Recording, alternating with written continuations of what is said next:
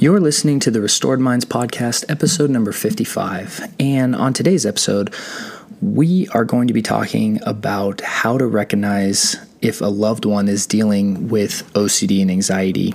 And specifically, we're going to talk about 8 ways that it might start to present in their day-to-day life. And as a loved one, things that you might see, right? Because one of the things that's probably not going to happen is your loved one's not going to come to you and tell you that they're dealing with OCD or anxiety, right? Unless they're very well educated and we're able to have some kind of intervention.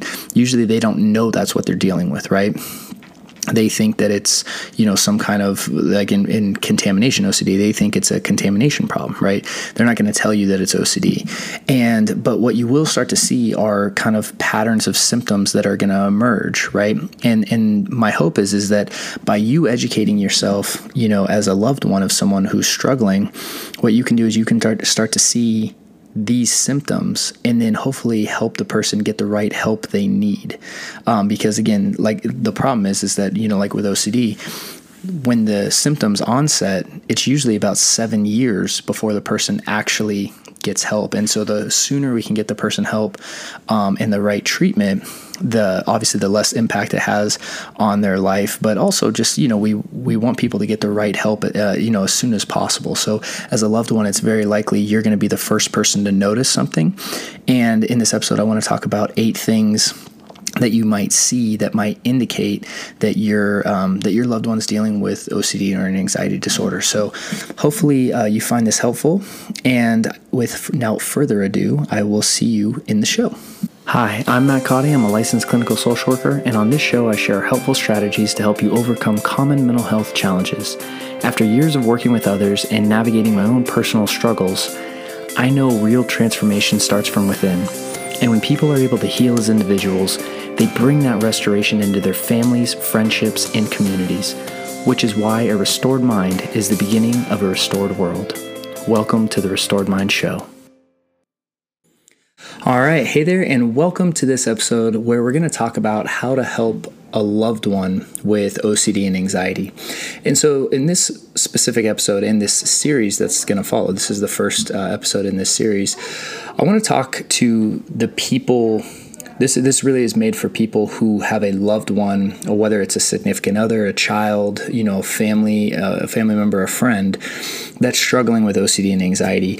And the reason I wanted to make this is because for most people, right, by the time symptoms onset in their life and the time they get help, there's usually a huge gap there where things radically progress and really significantly impact your life. And with things like OCD, it's reported that in I think on the average time is like 7 years before when symptoms arise and the person gets help, right? And obviously a lot of damage is done in those 7 years when we're feeding the disorder and it's growing, a lot of impact on the relationships, impacts at work and all other areas of their life, right? And so the hope is that because you are the family members, right, and you're the loved ones of these individuals, we need to understand that OCD and anxiety is a family problem, right? It is going to be, it's going to be something that's going to impact everyone. Yes, the person who's suffering is obviously suffering, but that doesn't mean that you aren't either, right? Because there's oftentimes going to be a lot of changes and accommodations that's going on just for the person who's struggling. So as the family, you're often like the first person to notice when things are happening, right? When something might be off.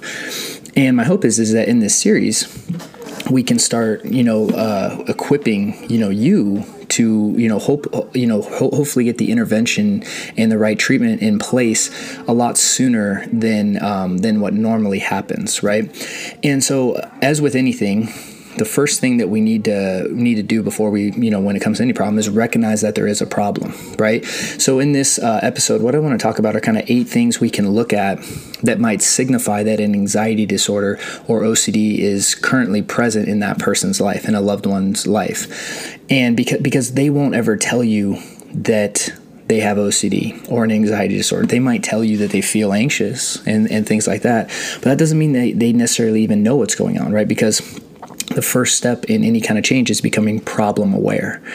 And you might know that there's something going on, but maybe can't pinpoint what it is. And in this series, my hope is that we can equip you with some kind of just kind of basic guidelines to help you identify if this is or is not going on in your loved one's life. So let's go ahead and dive in. So the first thing that we want to look for are large blocks of time being spent alone by the individual. Okay.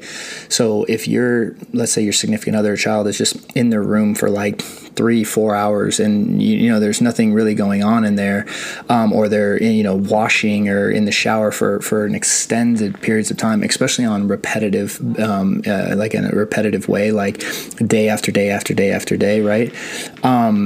That's a red flag, right? Because especially if you don't there's no homework being done or anything like that. It's just these large chunks of time. And again, that's not their normal routine. That's something to look for, right? Isolating themselves. That's definitely a red flag that we want to look for.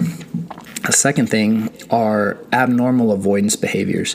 So, and this again is going to be subjective, and obviously based on the, each situation is going to be different. But when it comes to anxiety disorders and OCD, one of the things that the person is going to do is they're going to want to avoid things that trigger them, right?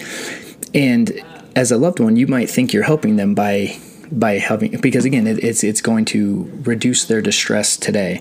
But what we need to understand is avoidance behaviors reinforce the fear, and while it might reduce their stress today, it's going to make them worse in the long term. And so, like with any treatment, the goal of this treatment is long-term health and success, not short-term comfort. And so if you find that, the person is starting to avoid things that normally they haven't avoided, in the past. So for instance, let's say with contamination OCD, if they start avoiding going to restaurants, and every time you want to go out to eat to a restaurant, they're like, no, I don't feel good, or this, and they go without me, and there's this repetitive avoidance of something that they haven't avoided in the past, or something that's just kind of not usual. That's something to look for, right? That could be what's going on. They could be, very fear and anxiety based driven behaviors. The other thing is just repetitive behaviors in general, right? So the idea of,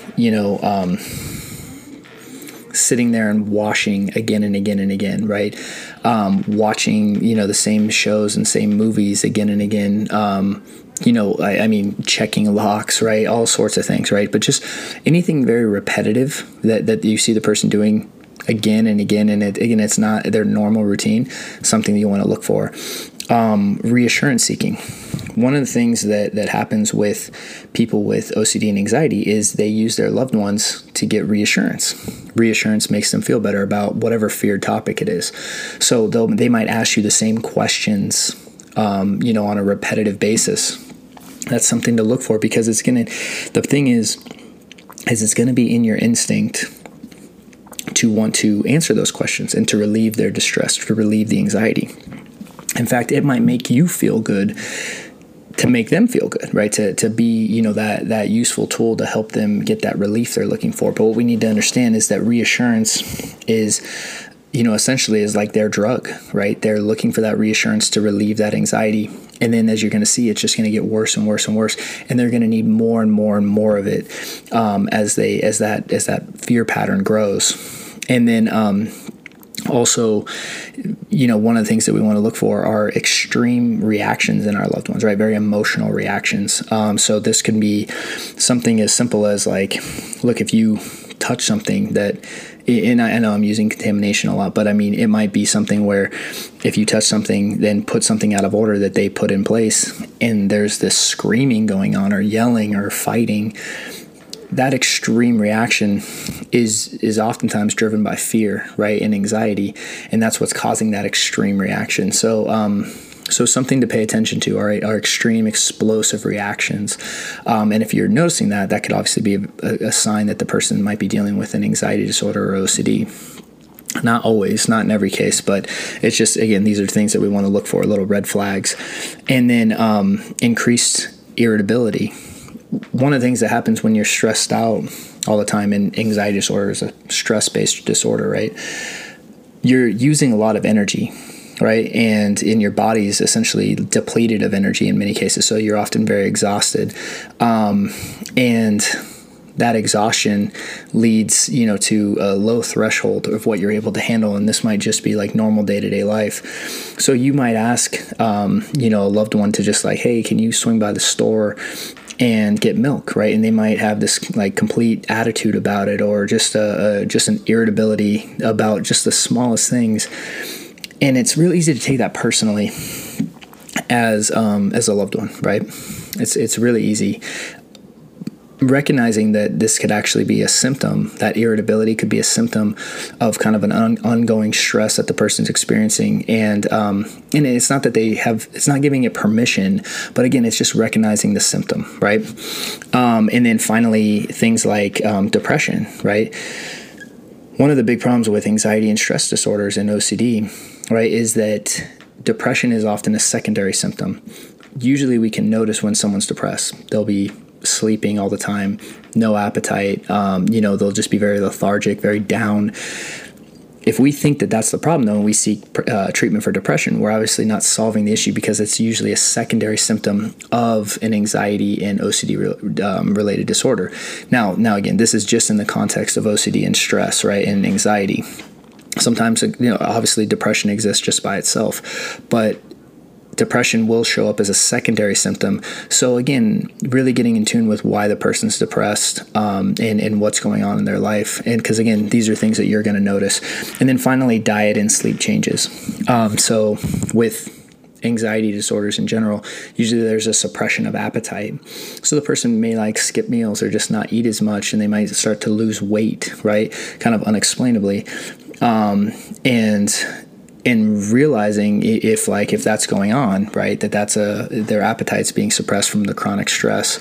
And then also sleep changes.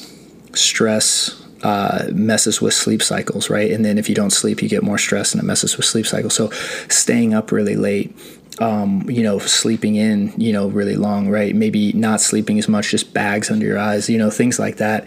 Sleep problems, real big indicator of stress and anxiety as well. So, just to kind of recap these, right? So we have large chunks of time alone or isolation, avoidance behaviors, repetitive behaviors, reassurance seeking, extreme reactions and emotions, increased irritability, depression, and then finally diet and sleep changes. And so with these, if you start noticing these are the things that you're going to see as the family member. Right? Again, like I said, the person's probably not going to come to you and tell you that they have an anxiety disorder. You're just going to start to see these things emerge. And if you do, that's obviously the first step. We want to recognize what they are, because it's easy to see each of these things and point it out as just that thing, right? Oh, he's not sleeping well. Well, why is he not sleeping well? Let's take it one step further as their loved one and kind of go into that for a second. And again, just talking to the person in a very gentle way about these things that might be going on to help you understand what's driving them.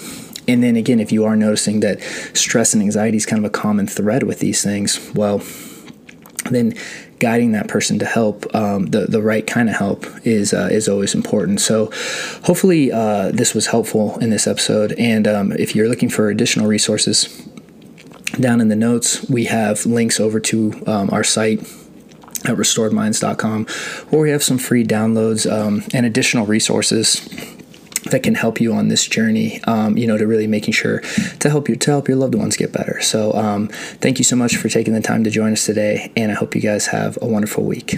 I'll see you soon.